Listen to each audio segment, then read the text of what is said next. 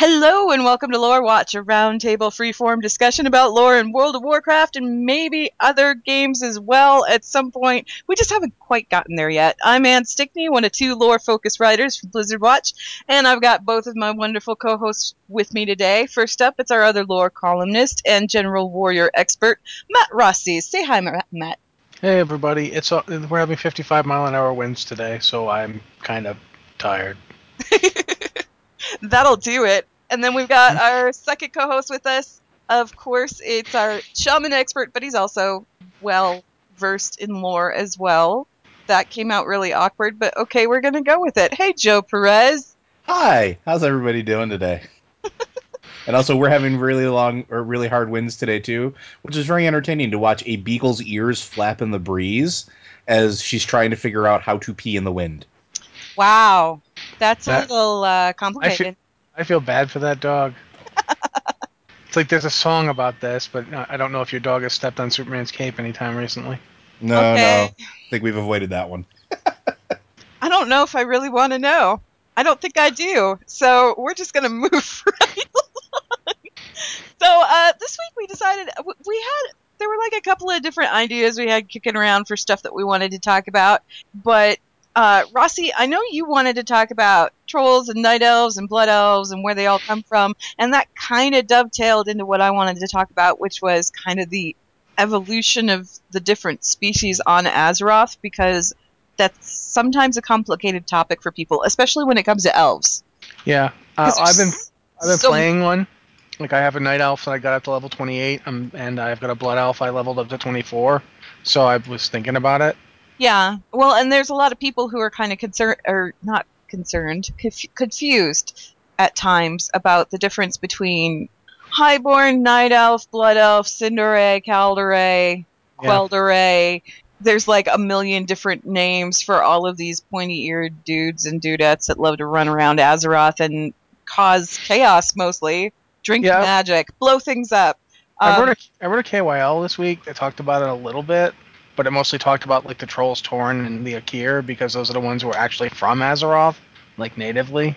Well, and Which that's where I wanted to actually start was I, of all the different races on Azeroth right now, particularly with where we're set up with Alliance and Horde, not all of these races are actually native to the planet, and not even the races that are native to the planet or that you would assume were native to the planet, like the gnomes and the dwarves, aren't actually.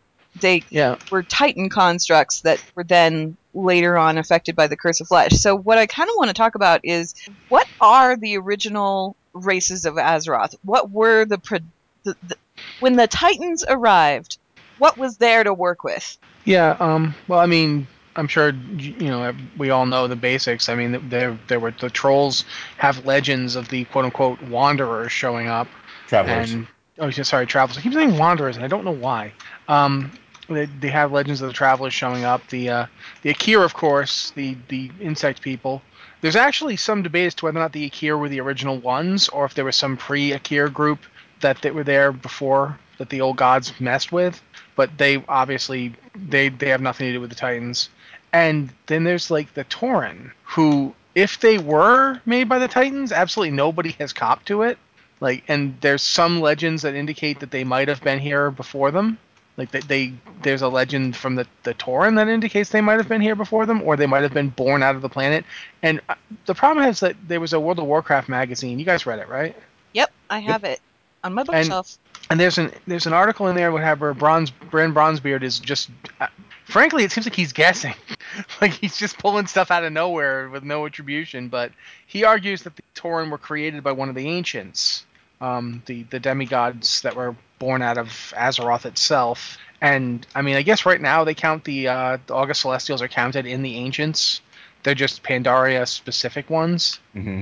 But some argue that Neo Zhao, before before the Sundering and before Pandaria was separated, Neo Zhao would have just been another one of the ancients. And there's some argument that Neo Zhao made the Tauren, and a lot of that is based on the fact that in War Crimes, Neo Zhao appears as a Tauren, like he takes the form of a Tauren. Although, you know, by that argument, what's his name? The White Tiger? I can't remember his name. Uh, oh God. Nizal, No, that Neo Zhao's the ox. Which one's the tiger? Zuen. Zwen. Zuen. Okay. Yeah. He appears as a human, so obviously he didn't make the humans. Well, So, and I think Chi-Ji was an elf, right? yeah, I think so. And I'm not sure what form Yulon assumed. Yulin usually appears as a panda. She's appeared as a panda in the game. That's Mhm. right. I think So- she might have been in the book as well. I don't remember. I don't remember if they went into her particularly in the book. It was more about Chi-Ji and Zwen. But there's the big argument is that Nia Zhao made the whatever the Tauren were before the Sundering. Nia Zhao might have made them. He's the most likely option as one of the ancients and the most Tauren like of them, which would make the Yongal the most primordial root stock of that particular race, the ones who've changed the least, which I could kind of see because they don't really have they don't have the Tonka's weird we're gonna conquer nature thing, and they don't have the Taurens we're gonna live in peace with the Earth Mother thing.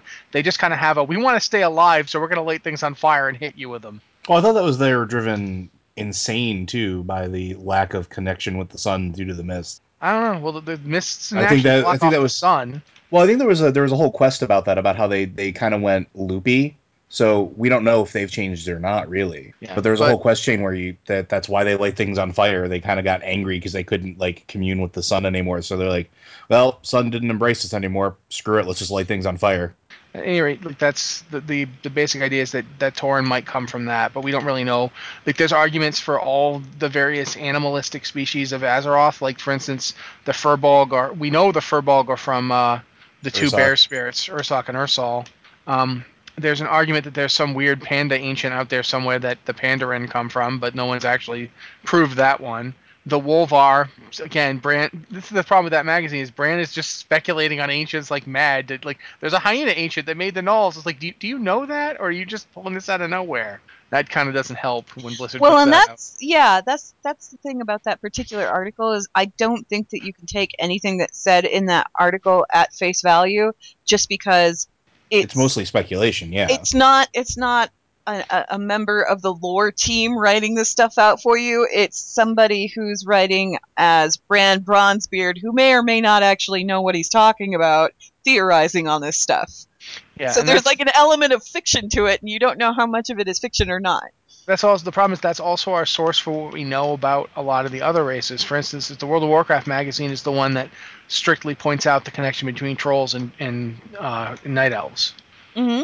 It's In that same should we just article, go on about that? Should we go on about that one? Like, just establish it so when people know what we're it talking was in about. that same article, wasn't it?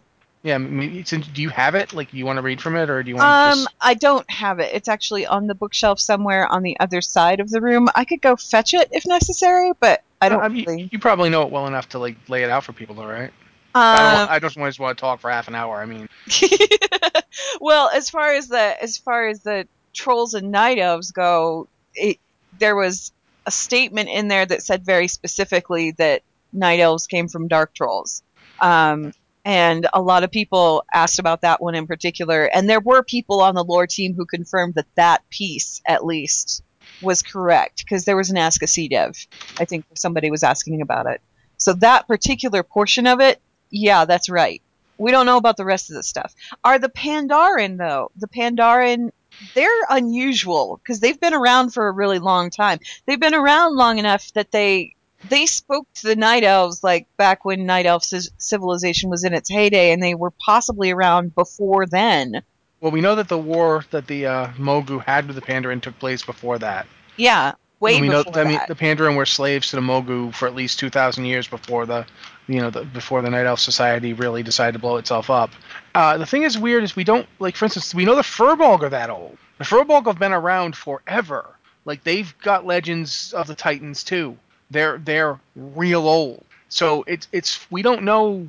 A lot of this stuff is just stuff we don't know. We don't know what the world looked like. We know that at one point there were like the trolls had one big empire, the Zandalari. Hmm. And the Zandalari basically fell apart because they were just so egotistical that they didn't even bother to stop cultural divisions amongst their lower caste citizens.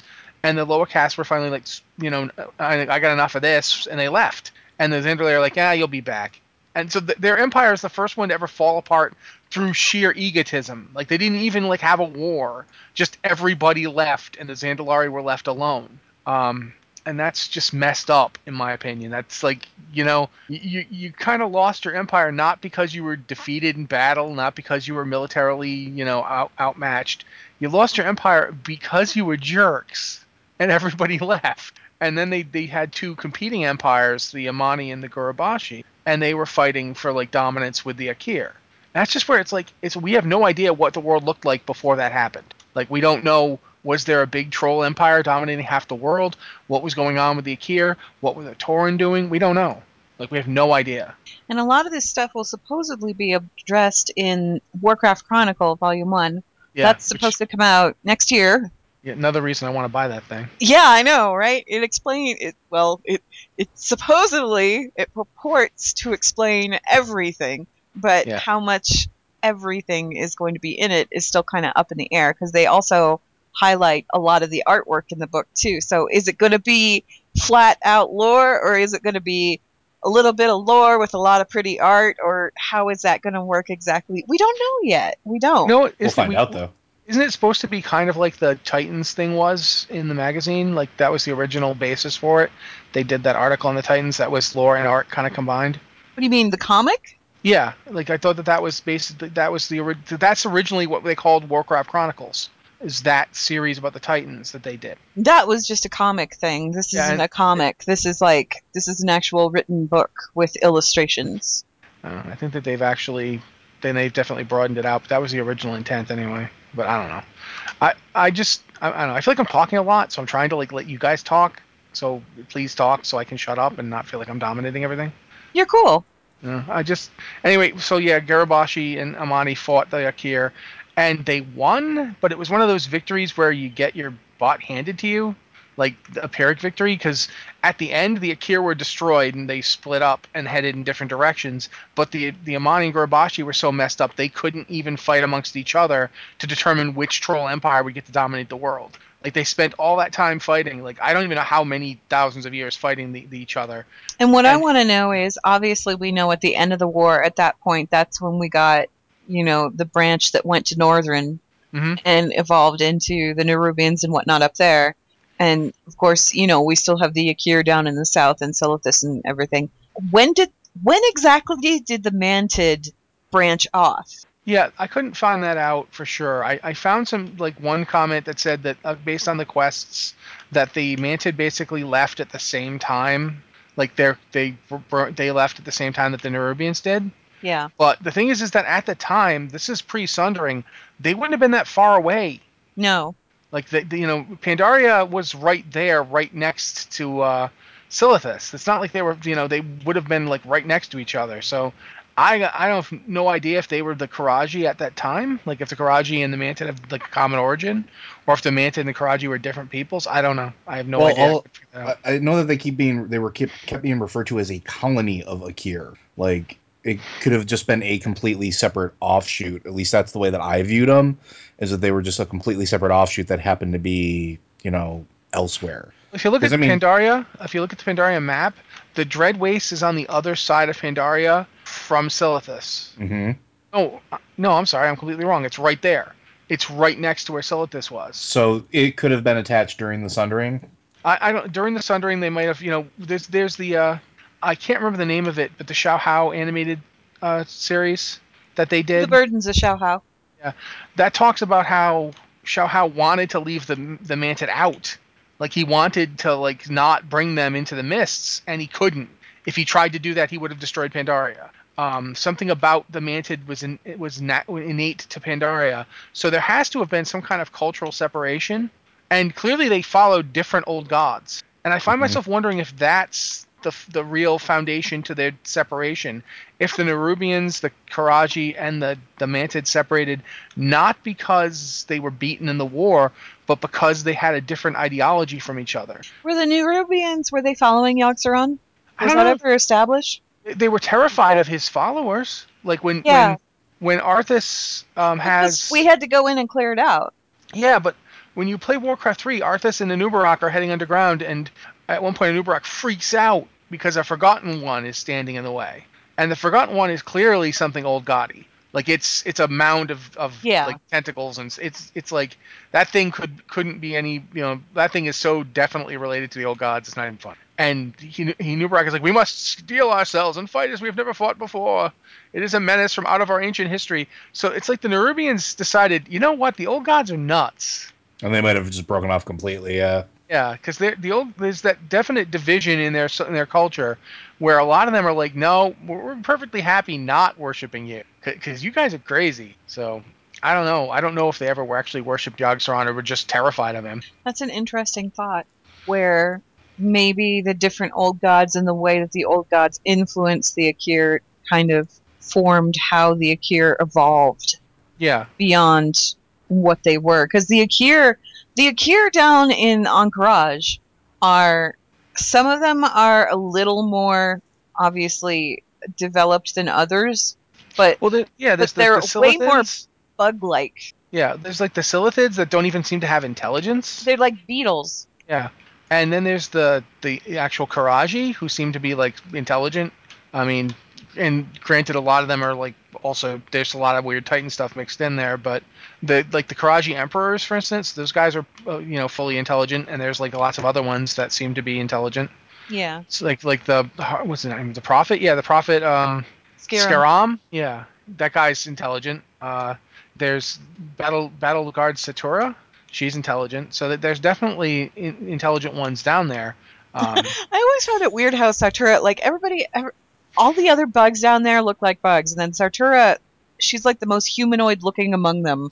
Well, Yeah. it could also be just different classifications within the same species. Not like we haven't seen that in other races before, where it's maybe the Silithid are just leftovers of their shock troops. Like these are the mindless masses of bugs that they controlled and sent out there. And when you go to like most of these zones, you don't really see a handler, which is why they're just kind of doing bug things. And then you go into like AQ and they have handlers. They're a lot more organized. There's a lot more thought process to their attacks. There's a hive So mind there's a going hive on. mind going on like that. So maybe it's a case of, maybe the ones that decided that they're going to split off and no longer serve the old gods are like, yeah, well, whatever, we're going to do our own thing. Some There's stayed no behind to hive like, mind dudes down there, there's no really. hive mind dudes down there at all. And then the ones that stay behind in Silithid are like, you know what, I'm kind of cool with doing this whole serving thing, and I have an army at my beck and call. So yeah, I like being in charge. I'm going to chill out here. This is cool. It's possible. I mean, it's weird too is that some of them are intelligent despite the fact that they're entirely monstrous. Like Princess Hooveron is treated in the lore as if any other Oh yeah, she's leader. royalty. We're the bug trio.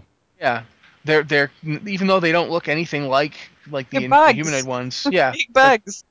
they're still treated as like actual ranking members. But I mean, we haven't even talked about the trolls. Let's go into the trolls. Yeah, the trolls are fascinating just because the trolls might be the most they're the only native race to Azeroth that is this polymorphic, in that you put them in an environment and they adapt to it. They're very environmentally diverse because, a troll from Northrend and a troll from, say, Silithus or, Daenerys, they look entirely different. Not only that, but they can actually readapt. Like, Mm-hmm. there's trolls that are descended from jungle trolls, as far as I can tell, in Dun Morogh, who The forest trolls, yeah.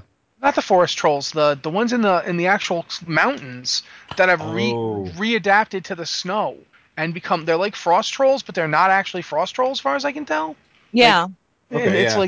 it's like you put them in an environment and give it a couple generations, and they'll turn into like whatever you want. And that's like what's so fascinating. Like you mentioned the forest trolls, so you got the Amani there. The forest trolls are like beefy dudes. They're like taller, thicker. The Zandalari, especially, the Zandalari are interesting because they kept themselves isolated, and the Zandalari are like the only ones who stand up straight. Have you noticed that about the Zandalari? They just stand up straight. They never hunch. Yeah. It's That is really very, very true. and it's really fascinating that the trolls are like so adaptive. Then you have the dark trolls, which we know, all we know about the dark trolls is their appearance in Warcraft 3, and then like some stuff that was written about them. We've never seen them in World of Warcraft ever. Um, When did they show up in Warcraft 3? Because I don't quite remember that. there's a village of them, the Shadow Tooth Clan. I think it's Oh, the Shadow Tooth. yeah.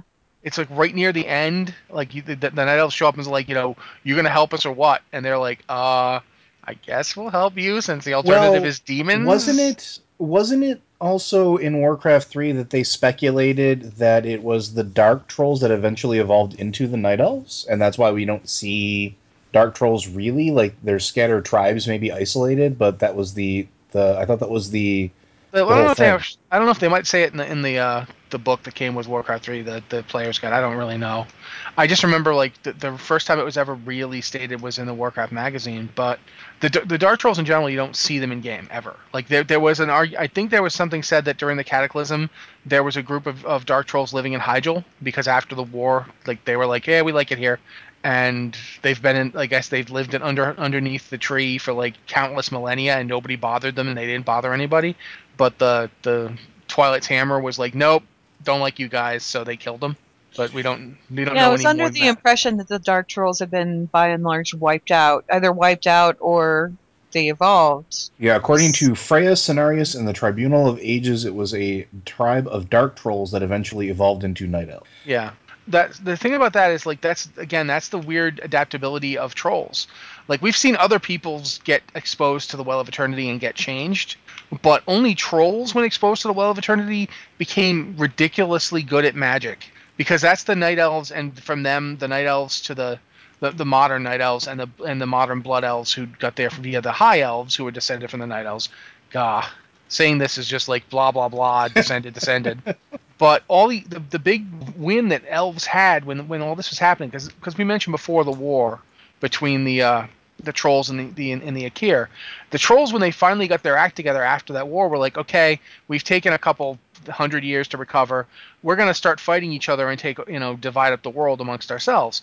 And by then the night elves had started to rise, and they offended the trolls by existing. Whether or not let's for a moment just completely ignore their origins. The trolls hated these guys as soon as they saw them. They were like, well, let's kill these guys first. And this made the night elves tap into the Well of Eternity, which the trolls couldn't do. Trolls couldn't touch the power in the well. Like they hadn't even discovered it yet. Which goes to show you just how unexplored Azeroth was back then. Because the Well of Eternity isn't small. Like it was this No, huge it's thing. massive. They'd been fighting a war across the entire planet and they hadn't found this thing yet. It's like, wow, Or they okay found guys. it and they didn't really think anything of it because it had nothing to do with Alola. It Yeah. had nothing to do with any of the magic that they had been practicing, what little they had been practicing. And so The when Dark they Trolls were the only ones that sought it out, that apparently. that makes you wonder if Aluna is a Loa, to be honest with you. If she was the Dark Troll's Loa. Yeah, Well, it's she's a also Garu. it also No, it wait. also comes to the whole speculation that all of those spiritual forces are all one sort of, I don't want to say pantheon, but for lack of a better term, they all Did you guys exist, and there's this a people kind of they hilarious show. there's a hilarious bit when the trolls got to join the Cenarian Circle. Did you guys read it where the trolls are referring to all the various ancients as Loa? Yes. Yeah, And the night elves are like, no, please don't say that. but no, I mean, it makes sense. Like, because we don't know. Like maybe these spirits or maybe these entities appear to these different races and different. We've already seen like dragons do it. We've seen ancients do it. Why not the gods? Why not these super powerful all beings appear differently to each of the races? Why not? It's totally possible that to Cenarius them. looks like a centaur to one dude and to another dude he Mhm. looks like. Well, that's the other thing. Centaurs are actually descended from Cenarius. Yeah. Yeah. But that's so that's because Cenarius' son is willing to get together with any Earth Elemental princess he runs into. Um, but there's like we haven't even really talked about like the how all the various elf races come about because man that takes forever. Well, that's But interesting in and of itself, though, because we're talking about trolls and how trolls really adapt to the environment that they're in.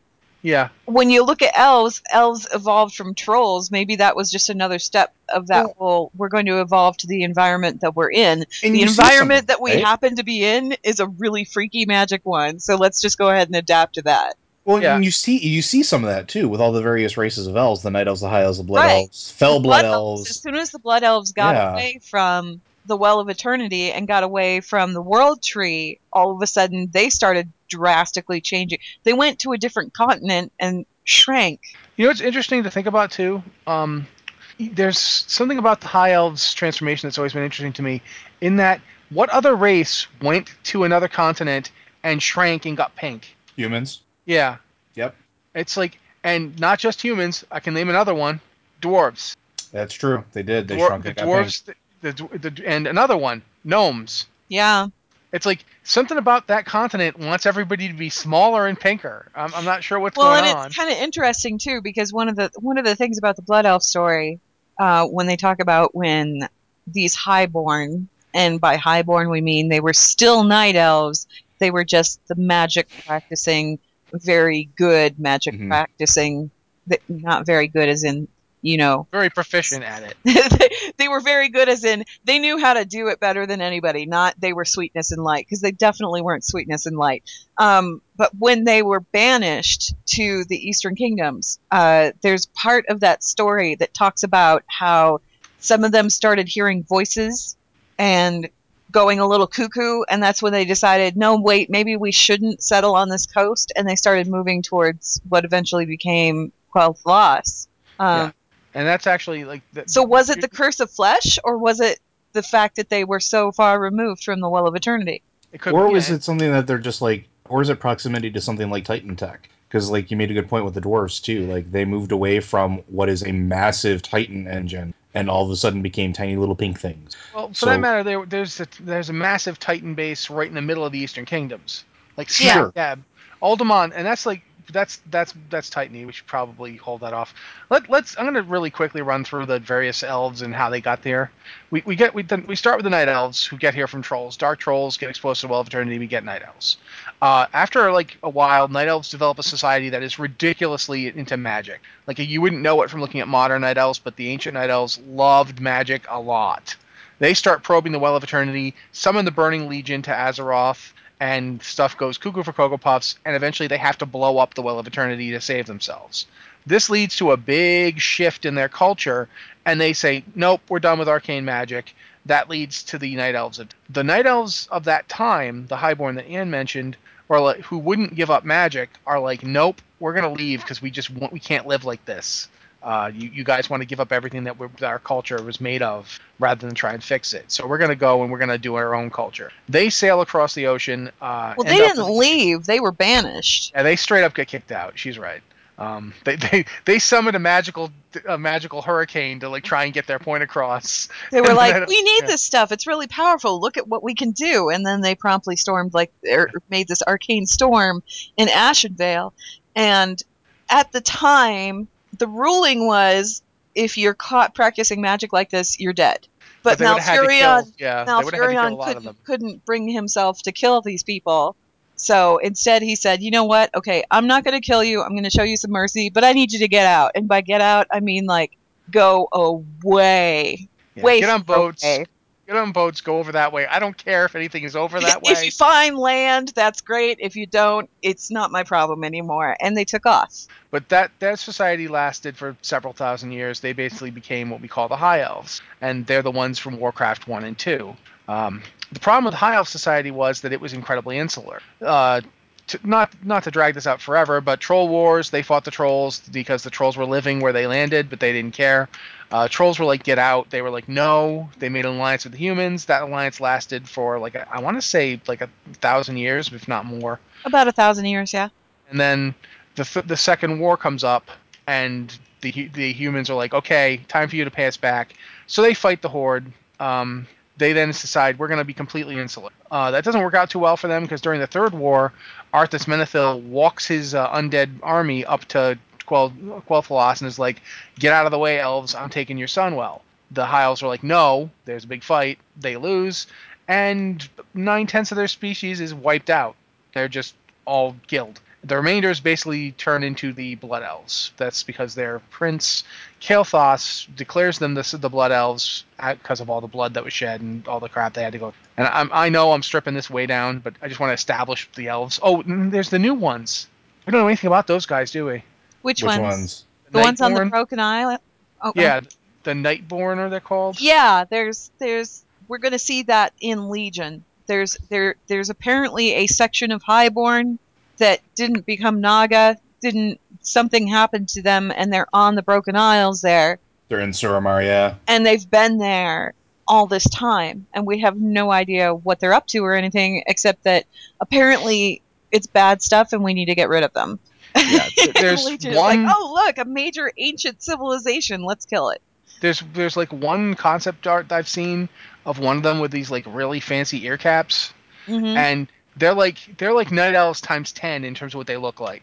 Like they're longer, leaner, and darker. So There's they another branch of the elves as well, because we had obviously when the Sundering happened, we had those two branches of night elves. We had the druids and the priests that were very much anti-magic, and then we had the remaining highborn that were very pro-magic. Those highborn were living side by side with the druids and the priests, and then you had there was another group. There was another group of highborn oh the ones yeah. that got out of there and they traveled south, and those are the Chandrilar. I don't know. Did they ever establish if the Chandrilar were actually even part of Night Elf Society, or were they like They trapped in? were. They I always were. thought they were like trapped in Dire Maul, No, like they they couldn't were get part out. of it. They were part of it, and they traveled south to get away because they realized that Ashara was kind of going a little cuckoo for Cocoa Puffs, and they wanted to get out of there. So they splintered off and traveled to the south and became very isolationist down there and didn't really contact anybody. And then the prince started going slowly mad. I thought that they were. I thought that they were more highborn that just didn't want to live with near the other society. I thought that was the whole original thing with the Well, Chandelar. that fits with what you just said. That they saw how bad things were going and took off and didn't try to reintroduce themselves. Yeah, they didn't live in Zinez Shari. They were separated. They were separated from all of that, and they didn't really. They were kind of one of the Isn't holdout that groups that weren't really into what Ashara was up to. So they and isn't defended the. Tyrande associated with them in some way too? No, she's not. But they defended the city from everything, from demons, from other night elves, from other highborn, everything else. They defended all of that as best as they could during the war. Um, and then after the Sundering, they just sort of stayed put and just kind of kept themselves isolated. They weren't exiled and they weren't part of the original, Night Elf Society or High Elf Society up north where the banishing went on. No, that makes sense. I'm just always been really unclear about Prince 2000. I admit that because Oh, there's a lot of the, there's a the, lot of princes and princesses in Night Elf Society that are never really explained. yeah, Torthildren, he what happened what happened was that they were so far south that they were kind of removed from the Well of Eternity. They weren't anywhere near the new one that was created. They weren't anywhere near the World Tree or anything. They were so far south that whole lethargy that hit when when the High Elves were exiled and they went to the Eastern Kingdoms and they built the Yeah, Sunwell. mm, Okay, because they wanted all of that magical energy back again. They didn't have it. yeah, because they were dying They slowly. didn't they didn't have it down in Dire Maul, Dire Maul, Eldrith the Lost. Edgel Thalas, yes. Okay, they didn't have it down there either. And Torhildrin decided, you know what? Let's go ahead and imprison a demon and we'll like They'll do drain that. him, pull his powers into like pylons and kind of he'll be a living battery to everybody in Eldrith the Lost. Only the thing was like this particular demon, it needed sacrifices and things like that just to keep it going. So Yes. Torthildred said, "Well, I'm just going to take my people and start chucking them to this thing." No, it's funny how many times various descendants of the Highborn come up with this demon idea, and Yeah, it has yet to work. no, It's really not a good idea, guys. no. This time it'll work because I'll sacrifice people to it. But right Oh well. before the beginning of Cataclysm, the Chandrilar sort of sensed that there was something going on, and they went back to the Night Elves and said, That's what I was thinking "Look," of. and they went back to the Night Elves and they said, so bad things are on the horizon, and we'd rather not be isolated anymore, and you guys are going to kind of need us, and we kind of need you too." And Tyrande had to kind of deal with that in terms of, do I let these guys back in? They're mages. We don't like mages, but at the same time, we could probably use them, and that's why there are now night elf mages. And that pissed off the Blood Elves.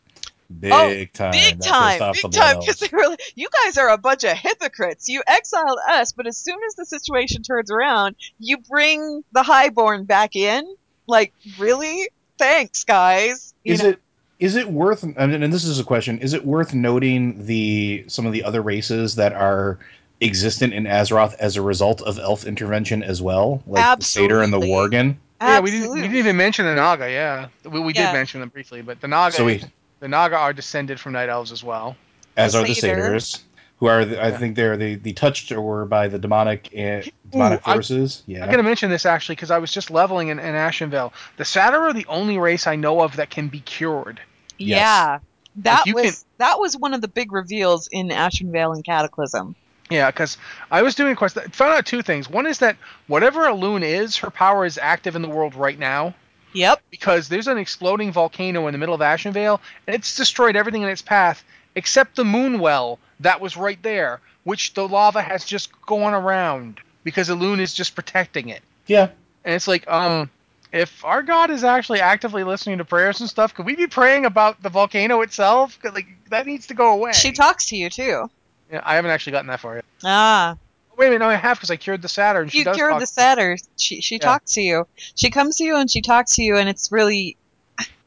I mean, I know I always go back to the whole Aluna Zanaru thing, but that's because there's always this evidence sitting around that just keeps suggesting it. And one of the big things that suggested it, and this was obviously after the fact, after I'd written that article, when Cataclysm came out, if you look at when Aluna is talking to you, it talks about her presence, and it's almost kind of the same kind of presence that Adal has in Shattra City, Mhm. where you feel at peace and you feel like, you know, You're everything bathed. is Things are okay. going to be okay. Yeah. Yeah, You're yeah, bathed in her presence thing. Yeah, I remember yeah, that. yeah. It's very much similar. It's very similar to what happens if you go just talk to a doll when he's got nothing else to say. Which I find a little fishy. But yeah, and no, the thing about the satyr is the way the satyr showed up. It was It was oh my gosh, Xavius. Xavius. Xavius was the Yeah. first. Okay. So Yes. Xavius was given this gift, and I'm air quoting here because it wasn't really much of a gift when you think about it, by the Burning Legion, who decided basically he was nearly killed by Malfurion Stormrage, and Hmm? the Burning Legion brought him back and turned him into a satyr, and said, anybody else that wants this gift, you can go ahead and give it to them. So he went to a bunch of his best buds and said, hey, you guys, you want to be really uber powerful? I can make that happen. Also, hooves. So that's how they came about. And there was actually a big war that happened between the Satyr and the Night Elves, and it was after the War of the Ancients, And after that Sundering. Yeah. It was and a that war thousand is years after important. it. And that war is important because of that war is where Worgen originally came from. Yeah, Uh, Because are the we gonna talk about druids. Relar Fangfire? Because if we're talking about Relar Fangfire, then I'm in. Oh, yeah. we are going to talk about Relar Fangfire. So, and I'll kick it over to you once we get there because I know your love of it. But it's this group of druids of the Fang who wanted to basically up their power, and so they turned to the scythe of Elune, which was made from one of Galdrin's fangs and the staff of Elune.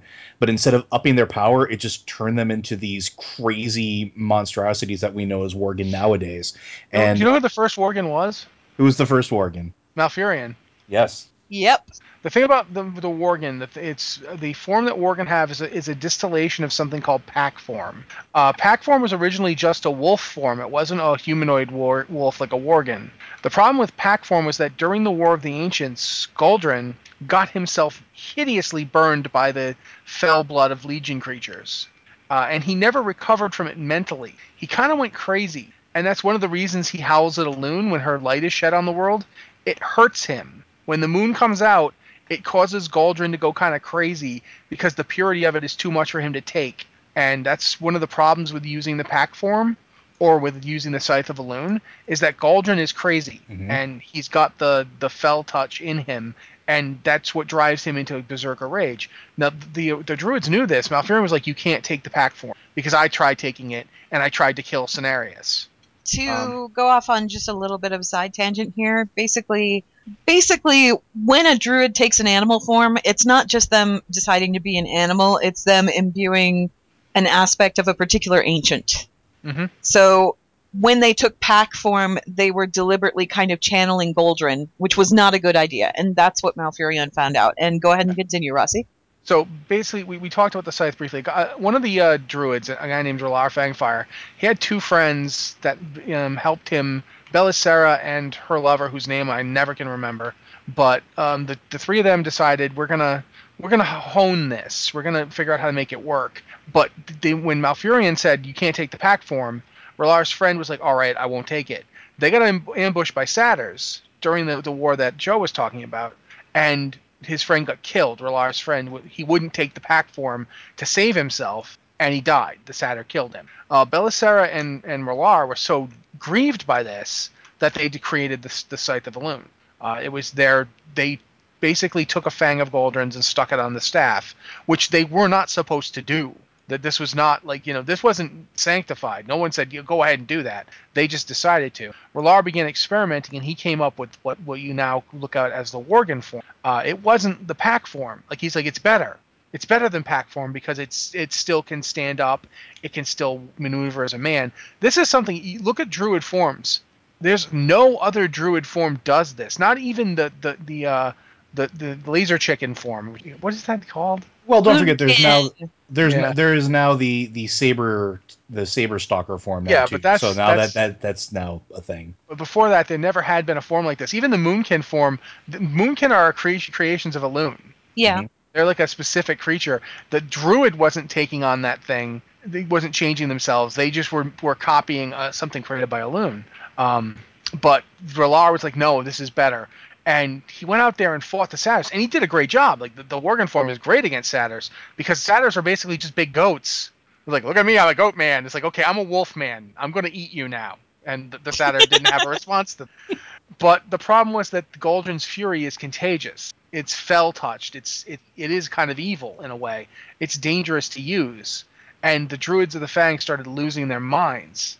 And Relar was the first to go. Like, he snapped. Like, he decided, what if every night elf should be? We should all be wolf people. He pretty much he was of the opinion that Arvel was the other night elf, Yes. was Balara's mate. Arvel Arvel died during the war, and it was Rular's opinion that had Arvel actually taken pack form, he would have been fine.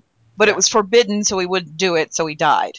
And that was a lot where a lot of that animosity came from. Plus, it was kind of fueled anyway by just being in pack form, because Yeah. if you channel the spirit of Goldrin, it's not it's not a happy-go-lucky ancient. No, Goldrin's spirit's crazy, and he was mad at Malfurion. So these two things combined, and eventually the Worgen declared open war on their own people. Yeah, they At were the no time, longer the Druids of the Fang. They turned in. They called themselves the Druids of the Scythe yeah, Well, because they were they were channeling basically the a Scythe of cult. Elune. yeah. Yeah, So Belisra had a change of heart by this time. She realized that she Relar realized was they were all going cuckoo, yeah. So basically.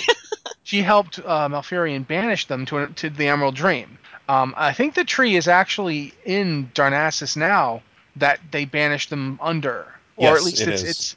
it's a reflection of the actual real tree in the Emerald Dream. Yeah, But what they didn't know was that on the other side of the world, there's another tree, Taldoran, I believe it's called. Is that the one in Gilneas, Taldoran? I think so. Yeah. That one is also Tal'Doran, yeah. yeah, it's another reflection of the tree in the Emerald Dream. And thousands of years later, two things happened at once. First one is that during the war of the third war, for lack of a better word, the Night Elves, one of them found the Scythe of Elune again. It just reappeared, and she began using it. I think at this point, Anne should probably tell the story because I know Anne's covered this one a million times. What, as far as the size of a loon? Yeah, the Return of the Scythe of Elune. Oh, geez, it's gotten kind of muddled over the years. Yeah, but Um, the basic, who found it stuff. You can. well, it was found by basically what happened was Storm Rage banished the Worgen beneath was it Darlnir? I I think think it's so. Yeah. Darlnir. And Darlnir, that's the one its reflection is basically the tree that is in the Blackwald. It's the one that's in the Blackwald. And then after that was done, the scythe was entrusted to another person, and then it was just kind of forgotten about. Who was it? I think it was Melthandris, if I remember right, was who it was given to. It was mentioned in Valinda Starsong's journal. But anyway, okay, so thousands and thousands and thousands of years later, when the Third War was going on, demons started popping up all over Felwood and Ashenvale. and it was part of that whole Legion invasion that was going on. Valinda Starsong was basically granted the scythe from Elune herself in order to combat these demons. So she took the scythe and she used the powers of the scythe to kind of draw the Worgen into the world of Azeroth from where they were, to use them as a tool to fight the Burning Legion. Basically, she was using the Scythe of Elune as a tool to bring the Druids of the Scythe back into reality from where they were sleeping in the Emerald Dream in order to fight the Burning Legion. Only it didn't work because all of a sudden their numbers started increasing, and she didn't understand why their numbers were increasing. It was like the Scythe was no longer required in order to bring these guys around. And she'd heard of an archmage named Aragol, who was also summoning these Worgen, like way off on the Eastern Kingdoms. So she decided to travel out there to meet with him, thinking, okay, maybe he can help with this problem because obviously these Worgen aren't under my control anymore. But she ended up getting attacked in Duskwood and died while it was there, and the scythe ended up in Duskwood. It was trapped in a cave, and then later on it was found by this human dude named Jitters, who was an idiot and said, "Ooh, big magical thing. Let's go ahead and pick this up and see what happens." And he picked it up and it released the Worgen into Duskwood. This is why the Worgen are just kind of spread all over Azeroth. It's because they followed the path of where the scythe was left. Yeah, every time some poor soul had the thing, they ended up creating another place full of Worgen. Right. Let's be honest, Azeroth is full of jitters. Full And of the other problem is that I think the interesting thing is the timeline suggests something about this, and it's always bothered me.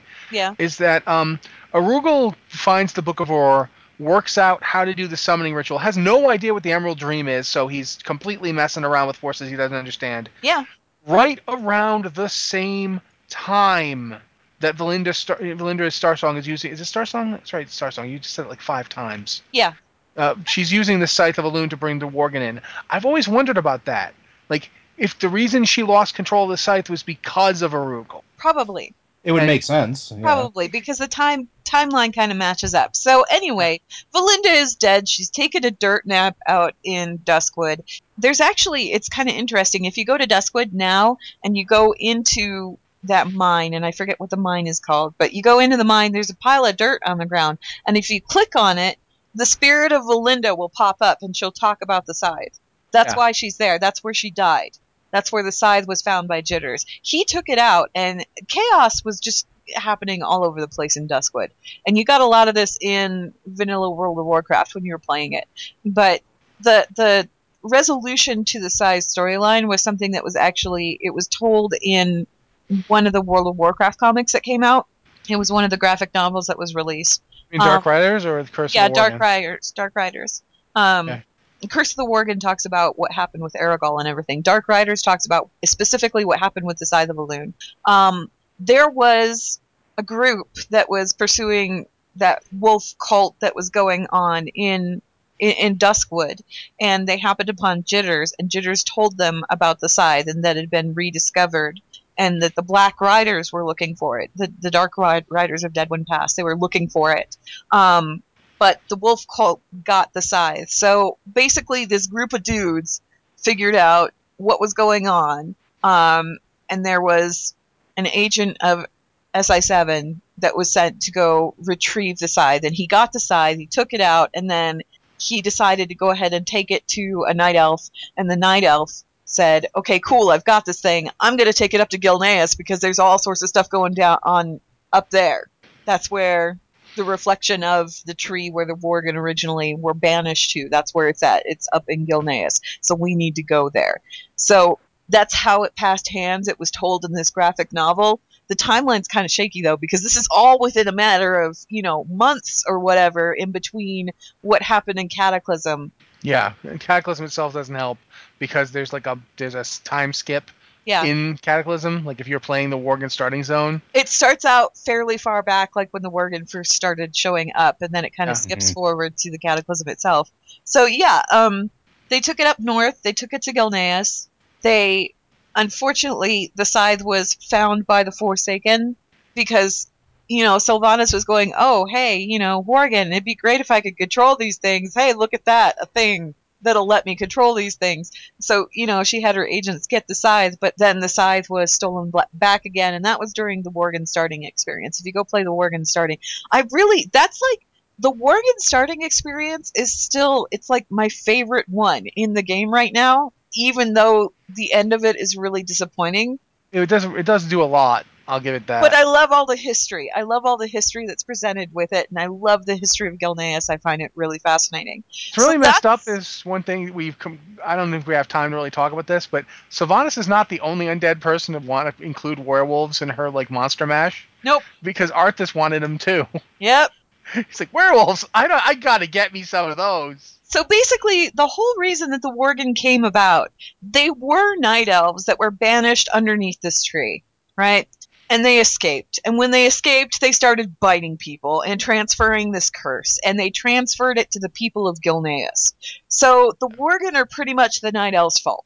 So we've got the Naga, we've got the Satyr, we've got the Worgen. They're all the fault of night elves in varying degrees. Yeah, there's pretty much no way around this.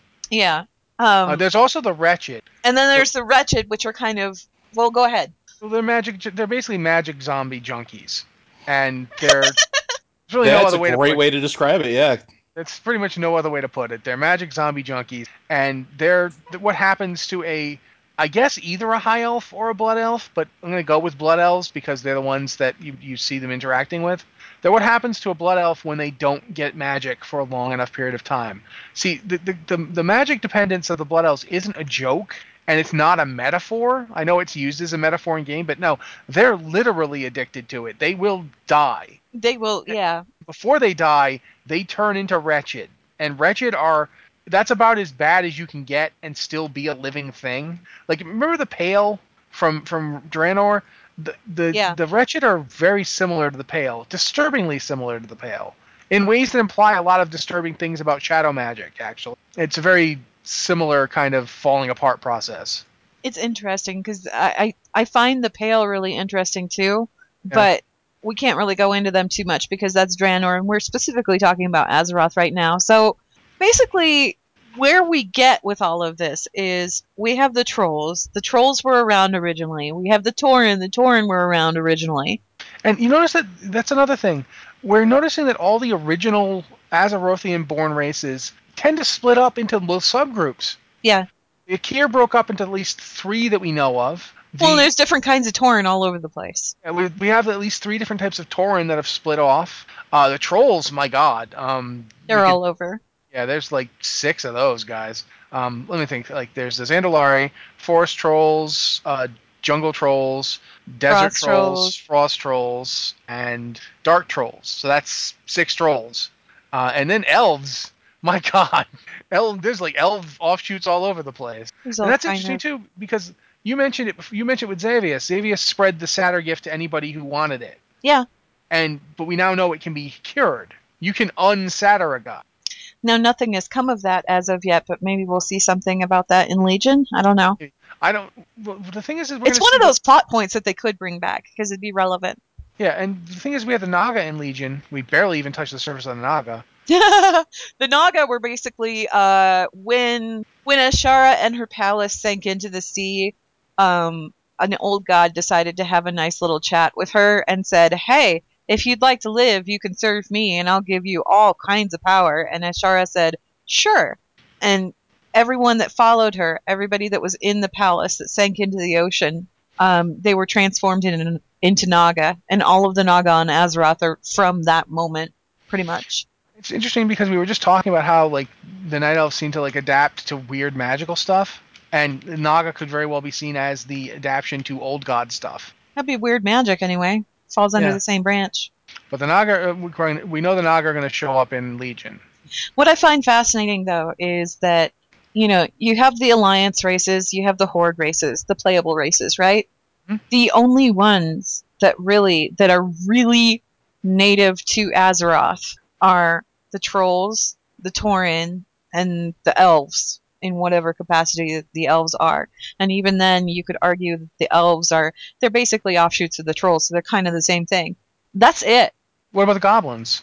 We don't know where the goblins came from. Yeah, we know that the goblins have been around a while, and we know the We do. goblins have changed themselves through the use of Kagomite to the point where you've got the big hobgoblin types that are just big dumb enforcers, and then you've got the actual goblins who are Do you like have the any smart ones. theories? Do you have any theories on where the goblins came from, Joe? Honestly, I don't know, but I figure if we pay them enough gold, we might find out. Maybe they'll let us in on it. Pay them enough gold, they'll tell you whatever you want to hear. But no, Ah, that's actually a really good question because I mean, I don't know. Like, have we heard? I don't even think there's anything in the game that even hints at that right now. Is there? nope. All we know about them is that at some point they found Kagomite and At some started point, ingesting it. yeah, at some point they were not very smart, and then they found Kajamite, and that somehow affected them to the point where they evolved. It was kind of like Kajamite was the goblins' well of eternity in a way. And So I it's almost they wonder were because their proportions seem similar to troglodytes almost. I'm wondering if they're related to dwarves in some way in that same like family tree where they found Kagomite and all of a sudden they evolved from trogs into goblins. They stayed small and those weird arm like 'cause you look at it like their arms are the same length too, right? Like they're that weird long arms, real short stubby legs. Like proportion wise, they're very close to trogs. So bizarre. well, the other weird thing about goblins too is that they were once slaves to the trolls. Yeah, And it's and even pointed out, like the Zandalari had them as slaves, and that's why the trolls are kept as slaves on Kazan. It's a form of payback. Oh. Goblins are really big on payback. yeah. So But yeah, that's so we have the goblins as a wild card. The Forsaken count as Titan because they were from humans. they were from humans. Worgen were from Orcs, humans. well, just looking at the horde, orcs are from another world. Yeah. Trolls and Tauren native to Azeroth. Yes. Forsaken Titan. Goblin, yeah, don't We know. don't know. Pandarin probably native. Maybe. Yeah, Blood Elves native, but count as trolls for this purpose. Yeah. Then the Alliance side, we've got humans are not native, dwarves are not native, Draenei definitely not native, Gnomes are not native. gnomes are not native, Night Elves are native, but again count as trolls. And Pandarin, yeah, we think they're from here.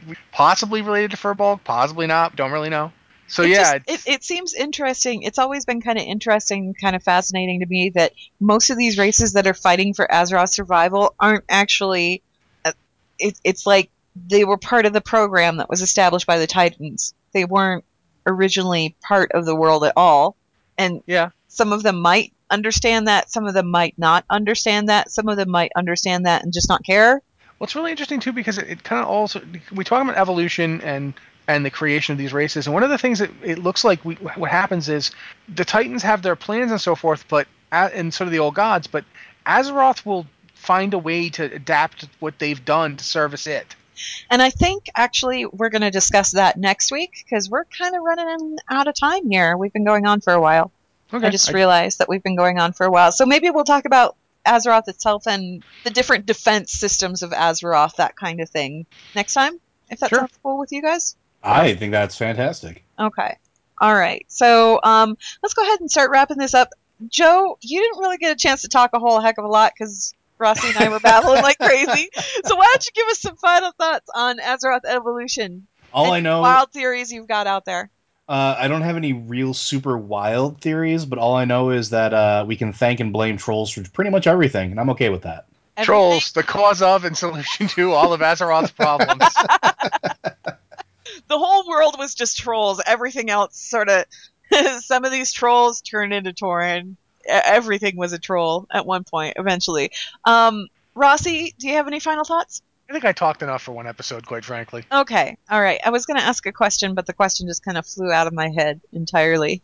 But let's go ahead and wrap it up for this week then. Blizzard Watch is made possible due to the generous contributions at patreon.com/blizzardwatch. And your continued support means that this podcast site and community is able to thrive and grow. Blizzard Watch supporters enjoy exclusive benefits like early access to the podcast, a better chance at having your question answered on our podcast or the queue, and an ad-free site experience. Thanks, everybody, and we will see you next time.